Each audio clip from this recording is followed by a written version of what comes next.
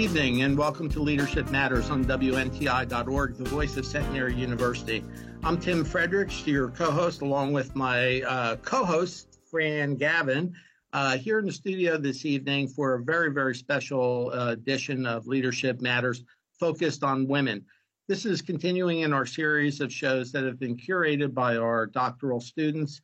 And this evening, we are very pleased to welcome into the studio our two doctoral students, Jessica Swain and Lena Waslick. So, Jessica, I'm going to toss it over to you to get the show going. Good evening, everyone. We're very excited to be here. As Dr. Frederick said, I'm Jessica Swain, and I am a doctoral student here at Centenary. I was a social studies teacher in middle school and high schools for 12 years, a responsive classroom educator. I briefly served as a certified trainer for the Center for Responsive Schools, all before I jumped into administration, and I'm currently in my third year as the assistant principal at Eisenhower Middle School in Roxbury. Hi, everyone. My name is Lena Waslick. I am currently a doctoral student here at Centenary as well. I spent 15 years as a social studies and psychology teacher at high schools in Somerset, Sussex, and Morris counties. I also had 7 years as an instructional coach. I've recently joined Hackettstown School District, first as an assistant high school principal, but I now serve in central office as the director of instructional technology. So we are especially excited for tonight's broadcast. Joining us are three women who have graciously agreed to be our guests and share some of their experiences with us and hopefully inspire some future leaders, particularly women who plan to be leaders in their field in the future. So to begin, we're going to share the biographies of our three guests, and then we'll get into some group discussion. Our first guest is going to be Ellen B. Eisenberg. Ellen spent her entire professional career in the field of public education, teaching English and reading in grades 7 through 12, all levels from at-risk to advanced placement. As a department head of English in the School District of Philadelphia, she was responsible for monitoring and supervising curriculum and instruction. She chaired several Middle States committees and was a member of the School District of Philadelphia's curriculum writing team. Her experience covers a 35-year career in one school district. From 2000 to 2005, she worked with Talent Development High School, a whole school reform model designed by Johns Hopkins University. In Philadelphia, she worked as the lead literacy curriculum coach and then became the director of the high school program in seven Philadelphia high schools. She served as an instructional facilitator for the Center for Social Organization of Schools at Johns Hopkins, facilitating professional development workshops in Philadelphia, Baltimore, St. Louis, New Orleans, and Hawaii, and is also presented at several Talent Development High School national conferences in Baltimore. She was the executive director of the Pennsylvania High School Coaching Initiative from 2005 to 2009. Funded by the Annenberg Foundation, it was the nation's only multi-tiered teacher coaching initiative. From 2009 to 2018, she was the executive director of the Pennsylvania Institute for Instructional Coaching, which is shortened as PIC. Supported by the Annenberg Foundation and working in partnership with the Pennsylvania Department of Education, PIC built on the work of PASCI as a statewide resource for developing and supporting the delivery of consistent, high-quality PD around instructional coaching. She's currently the executive director of the Professional Institute for Instructional Coaching, a nonprofit established to continue her work with instructional coaches and instructional mentors nationally and internationally. Her work involves helping school districts plan an effective instructional coaching model built on the before, during, and after cycle of consultation and the 4-quadrant framework of effective core coaching elements. Eisenberg believes that she can make a difference in the lives of our youth and help all students and staff become members in a community of learning and practice. Our second guest is Francesca Marinaro, who is a resident of Stroudsburg, Pennsylvania, and received her Bachelor's of Arts in Dance from DeSales University in 2008. She's worked with prominent artists such as Trinette Singleton, Sean Curran, Eddie Takeda, Lynn Mariani, Janet Peck, J.T. Jenkins, Kate Jouett, and of Shen Wei Dance Arts, and Nicole Wilcott. In 2008, she had the opportunity to study in Rio de Janeiro, Brazil, and the Centro de Coreográfico de Brazil. She's danced for Record Dance Company, Wilkes-Barre, Pennsylvania, Annex Dance Company of Charleston, South Carolina, and Angeline Wolf of Bangor performing along the East Coast. In 2011, Francesca established the Fuchsia Dance Center of Stroudsburg, Pennsylvania, offering dance education to students ages 2 to adult. It is also the home of Fuchsia Pre-Professional Dance Company, a nonprofit performance-based company for young aspiring dancers to gain the experience of a performer and become the educated dance artists. In 2011, she became the co-artistic director of Dry Marinero Dance Company, based out of New York City, where she continues to share her love of choreograph and work alongside incredibly talented artists and movers. In 2021, Francesca opened the studio's second location in Manayunk, Pennsylvania, Rise Movement and Art Center. Both schools host monthly shows and events for the community, as well as offering programs for students through their partnership with Central Pennsylvania Digital Learning Foundation. Francesca believes in building up the confidence of each young artist so that they will not only reach their goals, but develop strong character. The studios hope to serve as a creative outlet for growth and individual expression, embracing the creative process. Finally, we have Dr. Janine Stetner-Dutt. Dr. Dutt has served as principal of North Warren Regional School District in Blairstown, New Jersey since July of 2017. After graduating from Moravian College, Dr. Dutt began teaching Spanish at Phillipsburg High School and Phillipsburg Alternative Secondary School. While teaching, she also served as a coach for multiple athletic teams and advisor for student organizations. After earning her MED in Educational Administration at East Stroudsburg, Dr. Dutt was promoted to Director of Curriculum and Instruction for multiple departments in the Phillipsburg Middle and High Schools. During her tenure as director, she also served as an interim elementary school principal. After spending 3 years in administration in Phillipsburg, she accepted the position of principal at Lepatcong Township Middle School. After 6 years there, she moved on to her current position in the North Warren Regional School District, where she's in her 5th year. Since earning her doctorate at Centenary University in 2019, Dr. Dutt has taken on multiple leadership positions. She is a mentor in the New Jersey Leaders Program, a member of the NJPSA Council, and is the president of the WCPSA. She is also a certified trainer and coach for Becoming Your Best Global Leadership. She began teaching in the doctoral program at Centenary in the spring of 2020 and also serves as a mentor for doctoral students while completing their dissertations. Thank you so much, ladies, for taking the time to be with us today. As we explained when we first approached you about this radio show, we had a lot of leeway with the direction that we could take tonight, and we really wanted to focus on women in leadership. And while you're all in different positions and have taken different career paths, you've focused your career around learning, teaching, and creativity. So today we'd like to talk to you about your journey, your careers, and the lessons that you've learned as you've each earned your success. We're going to throw some questions out and ask that you all answer them as however you see fit. Please feel to comment on each other's questions and question each other if you would like. We really have been looking forward to this for some time. So we've heard your bios, but tell us in your own way, how did you find your path to your careers? What drew you here? Anybody can start. Ellen, you want to go? Sure. First of all, thank you so much for the opportunity to tell my story and to really share my thinking with you. So I really appreciate it. So thank you. I have an interesting path, not unlike some other people, but it's one that I hadn't really thought about initially. So, from my bio, I started teaching in 1973, and I always wanted someone to collaborate with me in my building, but there just wasn't a soul there. And I would come home to my husband, who was a teacher, and he would say to me, "You're talking about children. How do children learn?" And he would constantly talk to me about how to help kids get better at what they do. How do you help them get better at being a student? And so I would go back into school and I would kind of talk to my colleagues, but you know what? Teachers are so busy with everything in their own classrooms. They really didn't think they had time to meet and learn and grow together. And so that was always on the back burner. So I knew I was looking for something, and I actually decided to apply for a position in the school called a disciplinarian. It was a school disciplinarian, and there were 4 of us at the time. I was the 4th, and we all had a portion of the alphabet, and I'm sure that happens in some schools, call them deans. We were called disciplinarians. And so I thought, well, you know what? Maybe I'll try that and learn more about how students learn and how teachers teach. And I started to talk to the kids, and I started to just be a listener at what they were saying and what they weren't saying. and trying to figure out why some were having difficulty in some classes and the same students were not having difficulty in others. And then I started to realize, wait a minute, I'm now noticing that not everybody taught the same way I did.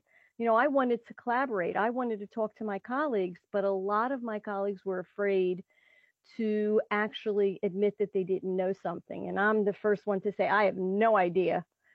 So please help. And I sort of kind of thought, you know, this is an interesting dimension to me. I think I want to go that route. So I stayed in being a disciplinarian. And then I realized, you know what, I want to go one step further. I want to help teachers by not just providing them with the professional development, the stuff, but I wanted to help them use the stuff that we all learned and get better at what we did. And so that's how I became involved with professional learning in a more structured way. And it was the school reform model out of Johns Hopkins University that I really sunk my teeth into it. And that's when I became the facilitator. And I really learned then that, you know, really helping teachers get better at their craft is really what it's all about. And that's how I ended up going each step. Every position, every role became a stepping stone into the next piece of always thinking about students in the center and helping teachers get better at what they did in a non-evaluative, no-risk, confidential way. And that's how I found my way to where I am right now.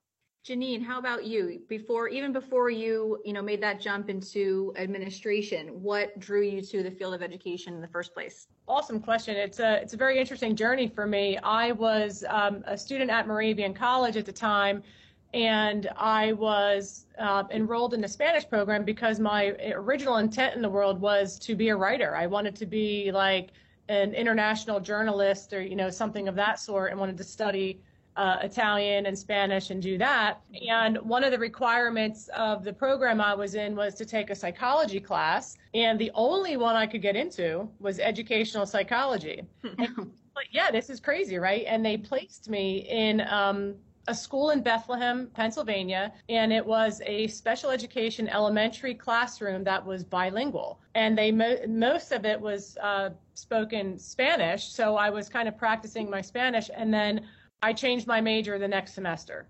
And I changed my major to secondary education. I knew I wanted to work with older students, not so much the elementary kids. And that's what I graduated with. I actually graduated with a double major in Spanish and English and secondary education, and immediately got a position in teaching Spanish right out of Moravian College. Fran, you are a dancer, but you're also very much a teacher. How did you find your way there? What made you want to teach what you are so passionate about? Again, thanks for having me today. I'm a super emotional spirit and already just in awe of your just stories so far. So thanks for having me. And so teaching was actually something I never thought I wanted to do. I loved performing. Since I was 2 years old, would, just create things at home and was dancing. And that was just my outlet from very, very young age. And I think I was 11 when I started assistant teaching in the schools, and the feeling of being able to use what you love to help someone else was that was it. I was okay, wait a minute. And so then I kept, my story is I kind of trained to be a dancer, went through the whole studio environment thing and, had some good experiences. But when I got to college, I went to DeSales University, and I was introduced to the creative process, and that really changed me and made me fall in love with education and teaching. Although I said I would never be a business owner, I would never have a business because I was I don't know how to do that. But I just knew that I felt that our community where we were really needed a place that not only taught the art of dance, but also, allowed kids to be open to the creative process. And the word collaboration has always been something really a part of what I love to teach too. And so introducing dance and poetry and multimedia with dance and painting to dance and all of those things, I think really sort of fueled me. and kind of just evolved into us opening up the center when I was 24. It was very crazy, but just kind of went for it. We really just believed in our mission statement and how we were going to really just provide an educational experience, a well-rounded, like technical training, but really kind of develop good human values, good overall kind of everything. Just this really like, I don't know, positive, happy environment center for kids. It's really interesting that you share that with us, and the same with Janine, that where you started, what you were passionate about, what did not necessarily connect with education initially. I know when I went to school, my initial major was just history. Like that's what I was passionate about. It wasn't until later on that I decided I could do that. And also share that passion with kids and added that educational piece on. And I think a lot of teachers find their way to the profession, in a backwards way like that. Lena, did you feel that same way? Yeah, when I went into, it's funny actually, I went into school as a education major and then wasn't sure. And I switched to criminal justice. And then I actually came back here to Centenary to get my teaching degree before I started teaching. But yeah, it's funny how you find your passions sometimes, and it's not always the most direct route, but no, but that's the thing about teaching. Once it gets in your blood and students are at the center and they're your north star for teaching, it just becomes part of you and you become part of it. And it's true. And even though, I'm in administration now, and some of the best parts of my days are when I'm still in the classrooms with those kids. It's the best. It's the highest high and it's the lowest low. Yeah, that's true. Well, this may be a good point in the program to take a short break. We'll be right back, but you've been listening to Leadership Matters on WNTI.org, the voice of Centenary University. And we're back on Leadership Matters, WNTI.org, the voice of Centenary University. This evening in the studio, another show curated by doctoral students here at Centenary University and focusing on women's leadership is a fascinating topic. And let's get right back to it. I am going to toss it right back over to Jessica to continue the show. So we've been talking to Janine and Alan and Francesca a little bit about their histories and how they got to the field that they are in, and their inspiration for climbing the ladder and becoming a leader in their field. So I'm curious, were there any individuals who inspired you to want to seek out a leadership position in whatever field you landed in? Were there any role models that you looked up to? I can field this one first. This is Janine. When I was a teacher at Phillipsburg, and you read in my bio that I did coaching and I did advisorships and things like that, but I also took on kind of a pseudo leadership role in my department. And I had a lot of encouragement, believe it or not, from my colleagues. That's where it started. The people that I was PLCing with and, with on a daily basis saying that, people look up to you or people trust you or your judgment and they come to you for advice. And then that kind of evolved into the principal that I had at the time. Her name was MJ Deutsch. And she was also a coach and a female principal and assistant principal that, would always talk to me about these things. And, hey, have you thought about going back to school? And, at that point, I didn't. I was very happy in the classroom, like you're saying, that the best times are when you're in classrooms with kids, right? And then I had more leadership team members approaching me, looking at what I was doing in the school as a teacher and asking me why I wasn't pursuing this, that this would be something that I would probably have a talent in.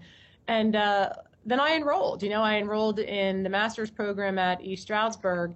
And, interestingly enough, I held my principal certification. I think I got that back in 2001. And I did not pursue an administrative position until 2008, which is when I got my first position in Phillipsburg. I finally decided to take that jump because I felt like I needed at least a decade or more in the classroom to become a well-rounded leader. So, but it was the people around me that inspired me to go back and to do it. And at the time I was coaching 3 sports and I didn't know if I could do it. And they were my rocks, they were like, you can do it. And it may take a little bit longer, but you can do it. And, one of the things is I think I've always kind of had a natural leadership part to me. So it was a great transition, but I wouldn't be here right now without those people that were encouraging me in my past. Well, that's great. Ellen, did you have a similar experience or someone that you worked with? Yes, I did. Interesting. As I said earlier about my trajectory, one of the positions that I had, which was a department head of humanities in a school. And before I got that position, you had to be interviewed by your principal. Now, of course, I had worked with my principal for so many years before that, but I had never actually applied for a position that was not part of my teaching role. And so as I was thinking about applying for it, and I went for it. My husband said, go for it. He was the one who actually was in my corner saying, why not? You love collaboration. You love working with people. So I did it. And in this interview, it was the first time I had seen the principal in a different light. And she became a role model for me because she was a great listener, and she always made time for me and always made me feel important. She always listened to my concerns, but she didn't agree with everything that I said. And what I learned from her is be that good listener and share your thinking. Keep on improving or thinking about improving where and how you do your work. And as you move along in whatever role you take, remember that you're working with your colleagues and you presume positive intentions, and everybody's coming from whatever place that where they are. And so listen with the intent to understand and try to help them sort through things. And so she really inspired me once I became that department head to be that listener and to go that extra mile and to work with your colleagues. I was very lucky with her. She was a wonderful principal. Sounds like it. Fran, what about you? Was there someone that inspired you? Yeah, so I was really lucky to have some wonderful teachers along my journey throughout middle school, high school, college. But ultimately, honestly, I have to say it was my mom. I know it's maybe it's a little unexpected, but so I've met your mom. That's not unexpected. I was like, I don't know if I have to just pinpoint it to one woman, and that is totally my mom. So of course I was inspired by my dance teachers, and women that were always in leadership always inspired me, because I just always knew that I had something to share. I never knew why or how. I never knew that. I never asked it. I just kind of went for it. And my mom would always be the one that was just like, well, just do it. It's Italian, just do it. And I'm like, okay, but we don't know. We didn't know anything about dance or anything about how to do really anything. And we just did it because we knew it was in my heart. And I remember her, I have 3 sisters. And so now I'm a mom of 4. And that same experience just kind of I don't know, every time I'm with my kids, I just think about always telling them that same thing, just kind of go for it, figure out the how later, but if you know why you're supposed to do it, it's okay. If that's your why and you know how to share your gift, you just do it. And so that she really was just my cheerleader. I remember being afraid my first year of college, not having a lot of the same training as some of the other dancers, and her just being believe in yourself. And I just did, and whatever came in the way, whether it was, financial hardships or anything like that, we kind of just persevered. And then that kind of led the way into, I remember the ribbon cutting, at 24 with no knowledge of doing it. And who was the first person standing in line there was my mom, and I don't know, I can't forget that. I was blessed to have wonderful teachers and everything, but ultimately, I have to say it was her. Well, she was your first one. Yep. I love that. Moms are the unsung heroes so frequently. Yeah. Yep. Mm-hmm. And the first teachers. Yeah, Moms exactly. are always the first teachers. We're going to shift a little bit, and we're going to kind of ask individual questions of each of you. So Ellen, I'm going to ask you a question. So you, with the help of an unbelievable team involved with PIC, have trained hundreds of instructional coaches. As one of those former coaches, I can easily say that you were our Yoda, or for, us 80 kids, our Mr. Miyagi. But you impacted the careers of hundreds of coaches, hundreds of teachers, hundreds of thousands of students in Pennsylvania alone. Your impact is immense. You had a 35-year career in the classroom, in public education, and you're still going. What drives you? What motivates you? Yeah, I'm trying to get it right. What'd you say? I'm trying to get it right. Well, first of all, thank you for those kind words. I appreciate it. I just love being with students. I love being able to be in the position to see the lights go on. And by students, I mean adults. I mean, I've shifted my thinking, obviously, from my high school English class to working with adults. And I really do believe I can still make a difference in helping the adults who are working with our most precious commodities, our children, helping those adults reach their fullest potential so that they become architects of their own learning. They take ownership of it, but how to do that, how to help them understand and give them the permission. Yes, like you said, Francesca, go for it. And I think that's really important. So, I still live out loud to kind of make this difference so that no student and nor their teachers will be left behind. So I'm still working towards that, trying to reach that moment where I actually can see how the climate and culture of a school is all about the learner. And that's what helps me go. Well, I love it. And we're all better for it. And when I retire in 17 years, I hope you're still doing it, because I'm going to come down there and work with you. There you go. Our door is open right for you, Lena. I can't wait. Fran, I've watched you become very emotional as you watch your dancers. I've been very lucky in that respect. And it's not just the recitals, it's the boys' hip hop classes, it's the little ones who are finally getting the choreography, and it's what it really looks like. And it's as you watch as you introduce your graduating seniors, your passion's evident to everyone who's lucky enough to encounter you in those moments. Where does that passion come from? And what are your wishes for your students? Oh, thanks, Lena. See, I told you, uber emotional. Yeah.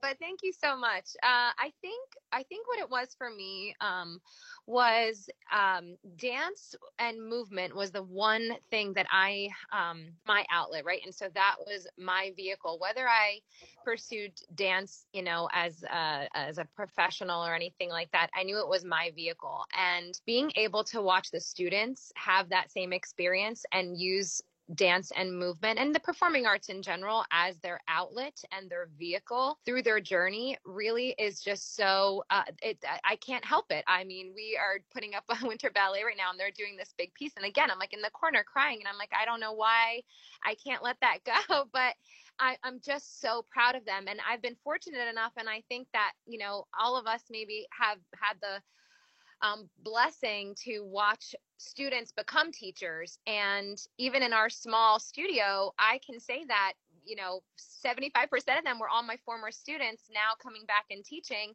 And now I'm watching them inspire other younger generations, and just having that be this like full cycle has just been so incredibly rewarding and the greatest gift. And all I ask for them, I think, is, in general for all the kids, is to find whatever it is that you love and to truly, truly embrace it, because everything else I think falls into place if you are happy and doing what you love and, kind of just doing what motivates you, so yes, all of that. I love it. So when I reached out to Janine and asked her if she would help us out with this broadcast, and she was very willing to do so. And when I said, we really are hoping we can focus on women in leadership, she was like doubly excited. She's like, yes, absolutely, I want to be involved in that. And one of the things she shared with me was that she's starting a Women in Leadership Association for Warren and Hunterdon counties. So Janine, can you tell us about that and why you think that's going to be something that's really important to have? Oh my God, absolutely. And Jessica is right. I was excited to do it, and then even more excited when it was about women in leadership, because I'd say over the past year, this is something that I've really gravitated towards. So besides the fact that, there are less women leaders than men in New Jersey, but a higher number of female educators, the short answer to, maybe overcoming that is that I truly believe that as women, we face obstacles and challenges that maybe some men might not always face. Like in my positions as a high school principal in a predominantly male-dominated secondary world up here, I've had people ask me straight up if I have children. They've said things like, you're the principal because, well, you don't look like a principal. And I've actually had people say, I didn't think working for a woman could be this great or this easy. So, it never really hit me until recently, because I've always had confidence in my leadership, not based on my gender, but I'm thinking, for the next generation, this is something that I really want to work on. So why am I doing this? Well, I think it's important for women to have a place where they can talk about or brainstorm, how to overcome this barrier and the unique challenges that some of us are faced with. But, more importantly, I think it's important that women see what other women are doing, kind of like an encouragement piece. Like, if this person can do it, so can I. So I think, we need to support one another, and we need to be mindful to never, ever, ever step on another woman to get where you want to be. And that, we always need to encourage and grow people that we can see as strong leaders, especially our women and our young women and our teenagers, and encouraging our students to be involved in things that they may not originally think they should be involved in, because they're girls. But, outside of that, it's really important to understand that it's not a male bashing group. And I have comments on that. I presented 2 weeks ago with my superintendent, who is actually one of the most incredible women I've been involved with, and it has encouraged me to do just about everything that I'm doing right now. We presented together at a Women in Leadership conference. We're trying to present again at the state conference in the spring. And we were invited to the Bergen County Women in Leadership group because of what they saw us do. So it's inspired both of us to do this. But really, I just think women have a unique situation in leadership that I do feel that sometimes we are faced with things that maybe our male counterparts would never be asked or never be faced with. So it's networking, it's networking and showing support to each other that I guess we were shown in the past. So that's my main, principle behind it and my vision behind it. Yeah, That sounds awesome. We want to join now. I want to give you a high five. I think that's a wonderful philosophy, and it's such a great way to talk about and talk with other women, other females, young women all the way up, and I couldn't agree anymore. Giving up is not an option unless somebody really has to do that. But we strive for showing progress, not perfection. And I think if we give permission for that, and you go and you go for it, and you try, and you see role models of others who have done it, and hear about their challenges, and also understand you're not alone. I mean, thinking about what happens in life that are challenges. I mean, life intervenes. So what do you do about a challenge that you have? And if you are a woman and you are up against challenges that some male counterparts would not experience, how do you help that person understand it and move past it so they never give up? Right. And that's essentially what we're doing. And I mean, as if I dig deeper into what I'm doing with this and researching more, there's a statistic out there, and it's not just leadership and education, but it's something like 60% of men will apply for a job that they want if they meet 60% of the qualifications, but women, we usually wait until we're about 100%. And that's something that we need to change, not just in education, but in leadership everywhere.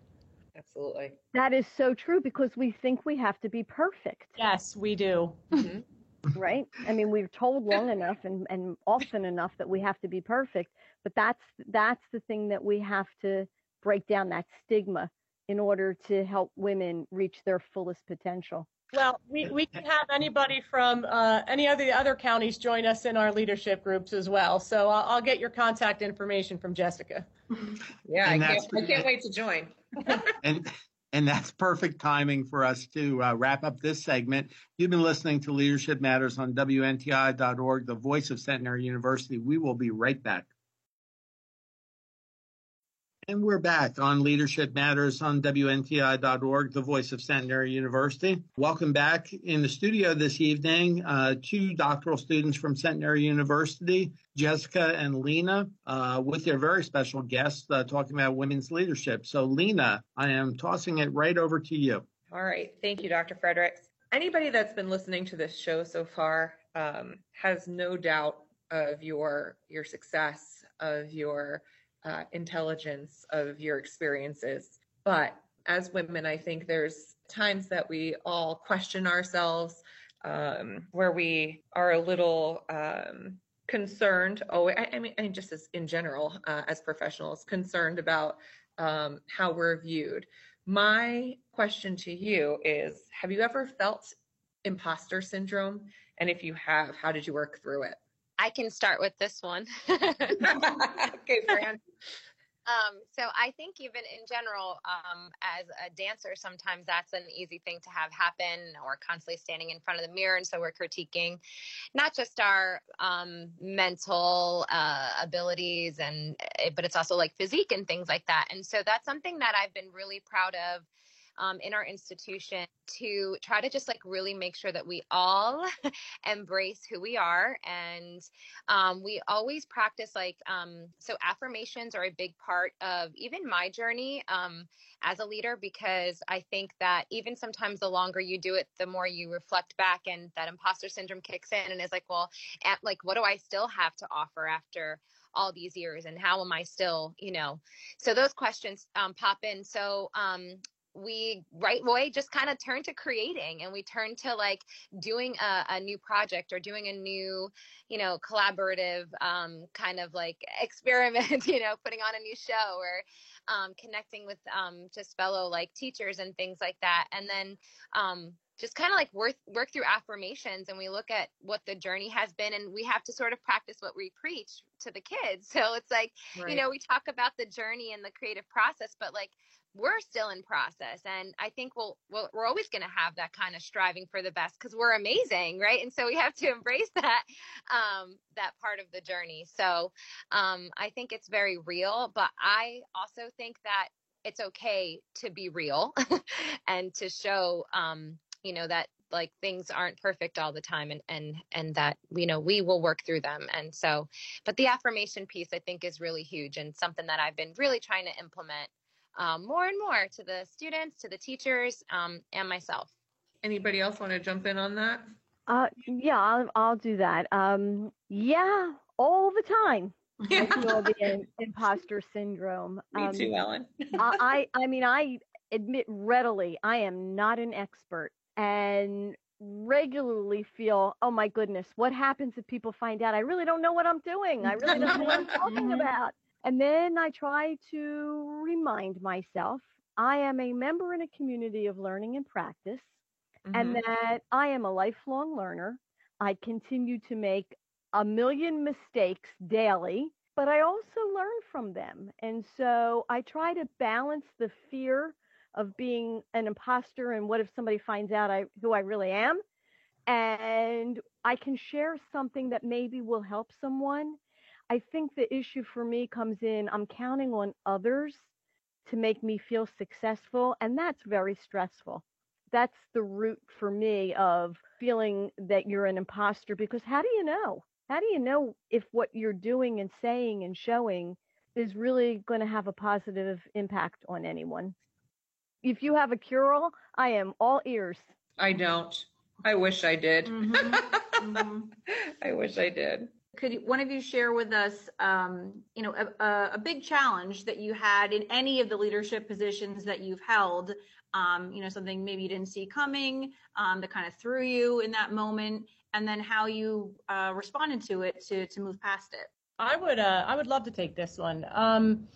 We get asked this question a lot, and when you have different roles, especially in education, like I've been in multiple positions, there's challenges that obviously go with every job, right? So whether you're a teacher or a principal or a supervisor, the challenges are different. But one of the things that I always kind of talk about when this question is asked is, you hear the saying that it can be lonely at the top, and that can really ring true. Mm-hmm. Jobs. And when you leave the classroom or like your teachers union and now you're a standalone administrator, even sometimes when you're on a team, there are days that you can be like, wow, it's tough, because sometimes the decisions you're forced to make, that you will not be popular, but you must remain. Right. The way that I overcome this is I lead by vision. I lead by goals. I lead by character. I lead by modeling, so if I remain steadfast to that, and I always, always, always focus my why on kids, it's okay if it's not always popular with staff or even other leaders, but you can't stray from that vision or goals. And I found that even in the times of like the COVID that we're still living through, it's a challenge to remain steadfast to that. But, it also gives you a time to like self-reflect and grow on it. And then the other challenge, I think, in leadership positions, especially in like most of us are in the world of education, is that one of the things that I've seen in all of my positions is that not everyone shares your enthusiasm.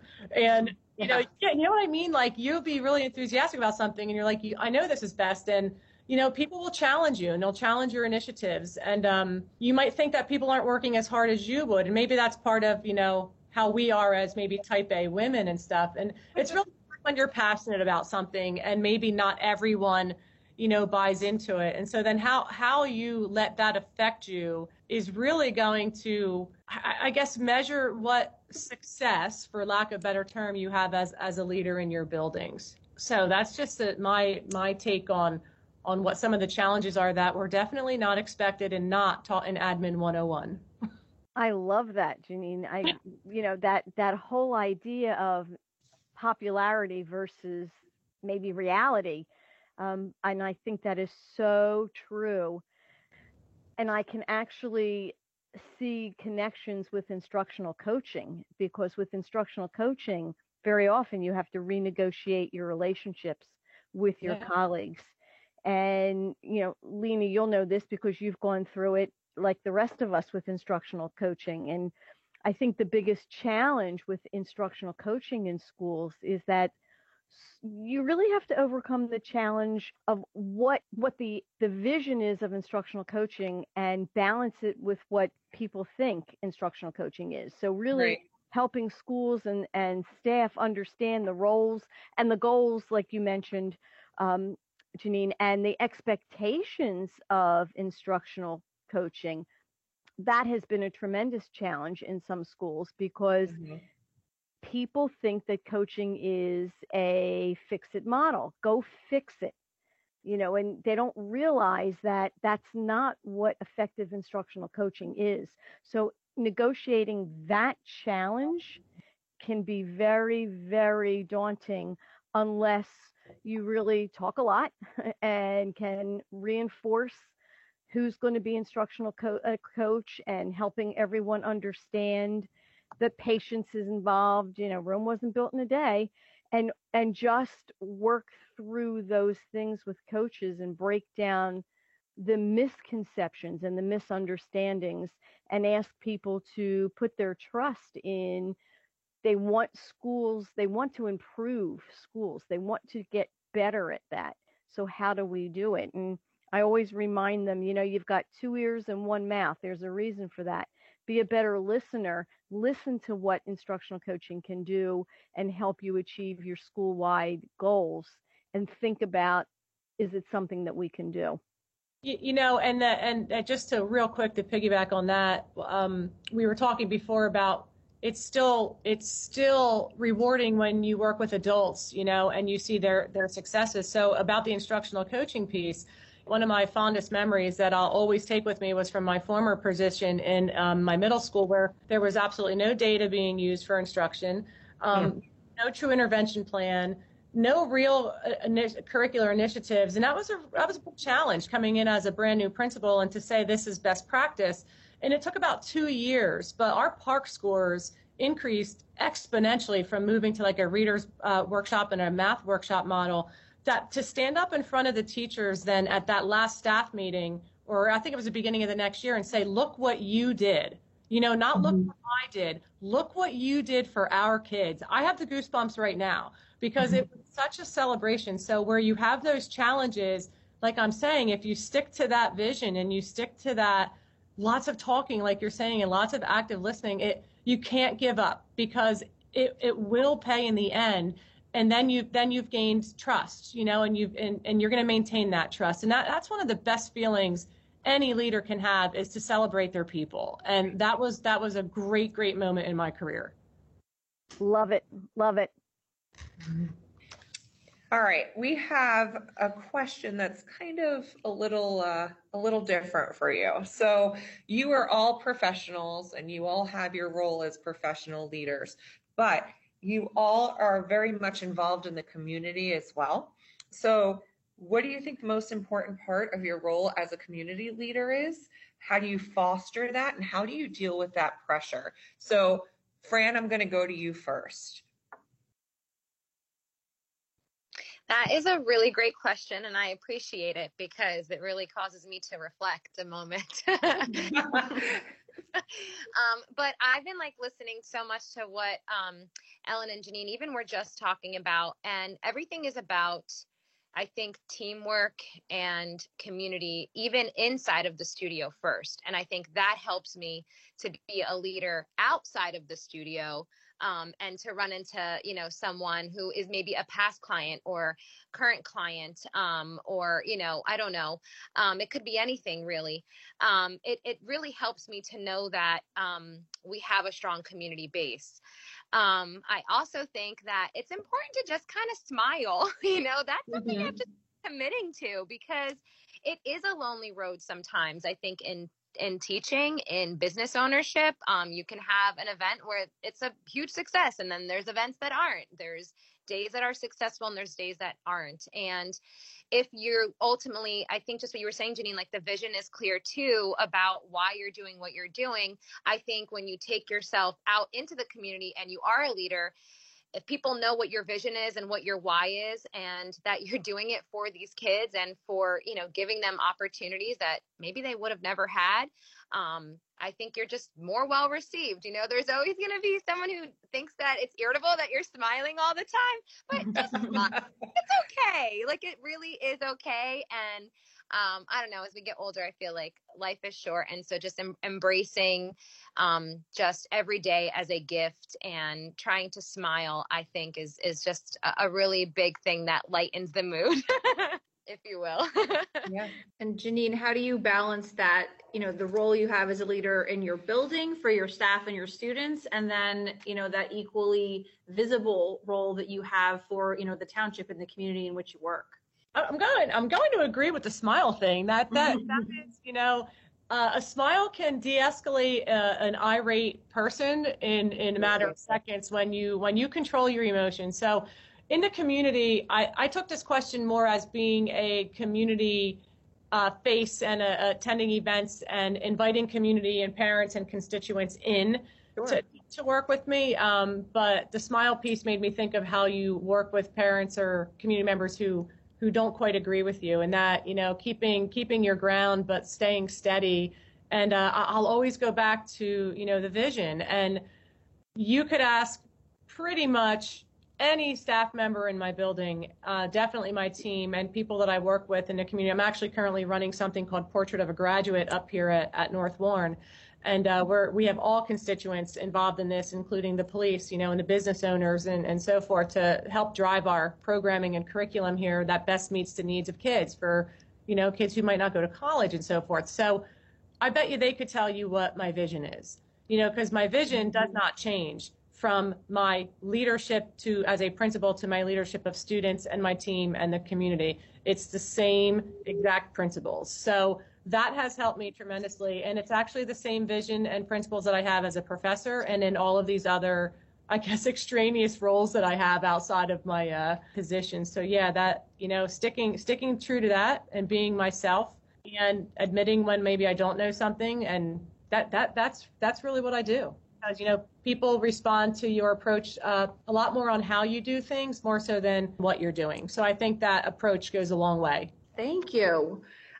So we have just a few minutes left. So we wanted to make sure that we kind of wrapped up with asking each of you what advice you would give to the next generation of female leaders in particular. Ellen, would you mind sharing first what you would share? I think the next generation is go for the gold standard of whatever you pursue. Balance your personal and professional lives to the extent that you can. Be patient in whatever it is that you're doing. Take your time. Nag where you have to nag, nurture where you have to nurture. have that voice and live out loud and show others their superpowers instead of showcasing your own. And I think thinking about egos and not letting your ego intervene, leave that ego at the door. And that's part of being a community leader as well. Leave your ego at the door and listen to people and really understand that we're all in this together. So think about that and be a reflective practitioner in whatever field you choose to pursue. Just go for it, but do it with patience and honesty and integrity. Fran? That was really incredible, Ellen. All of that. No, it's so beautifully said, because it's also true. But the one thing I'm going with this year to all of my team is just think big. Because I think if you continue to think big, there is so much space, to grow, and there is time for everything, and you can find balance, and you can do all of the things that fill your heart, that fill your life, all of it. So just keep thinking big and love yourself. Oh, great. Absolutely. All right, Janine, we'll end with you. Most of it has already been said, but, take risks, take chances. Be confident in yourself as a girl or as a woman. Take time for yourself. That's really, really important, and to really build each other up and, just absolutely never, ever, ever give up. And one of the things that I do with, my nieces and stuff, and when they ask me about my job, I go, guys, I don't walk into my school building in the morning and go, hey, I'm a female principal. Never crossed my mind. Lead with confidence, work with confidence, do the job that you can do, apply for that job, even if you're not 100% at the qualifications, and love yourself and walk with your head high. That is what I tell all of the younger girls that I work with. Well, thank you guys so much. We're so excited and so grateful that you spent this time to be with us today. We couldn't be happier, and we couldn't be more excited about everything that you've shared. Thank you to everybody for joining us this evening on Leadership Matters. You've been listening to WNTI.org, the voice of Centenary University.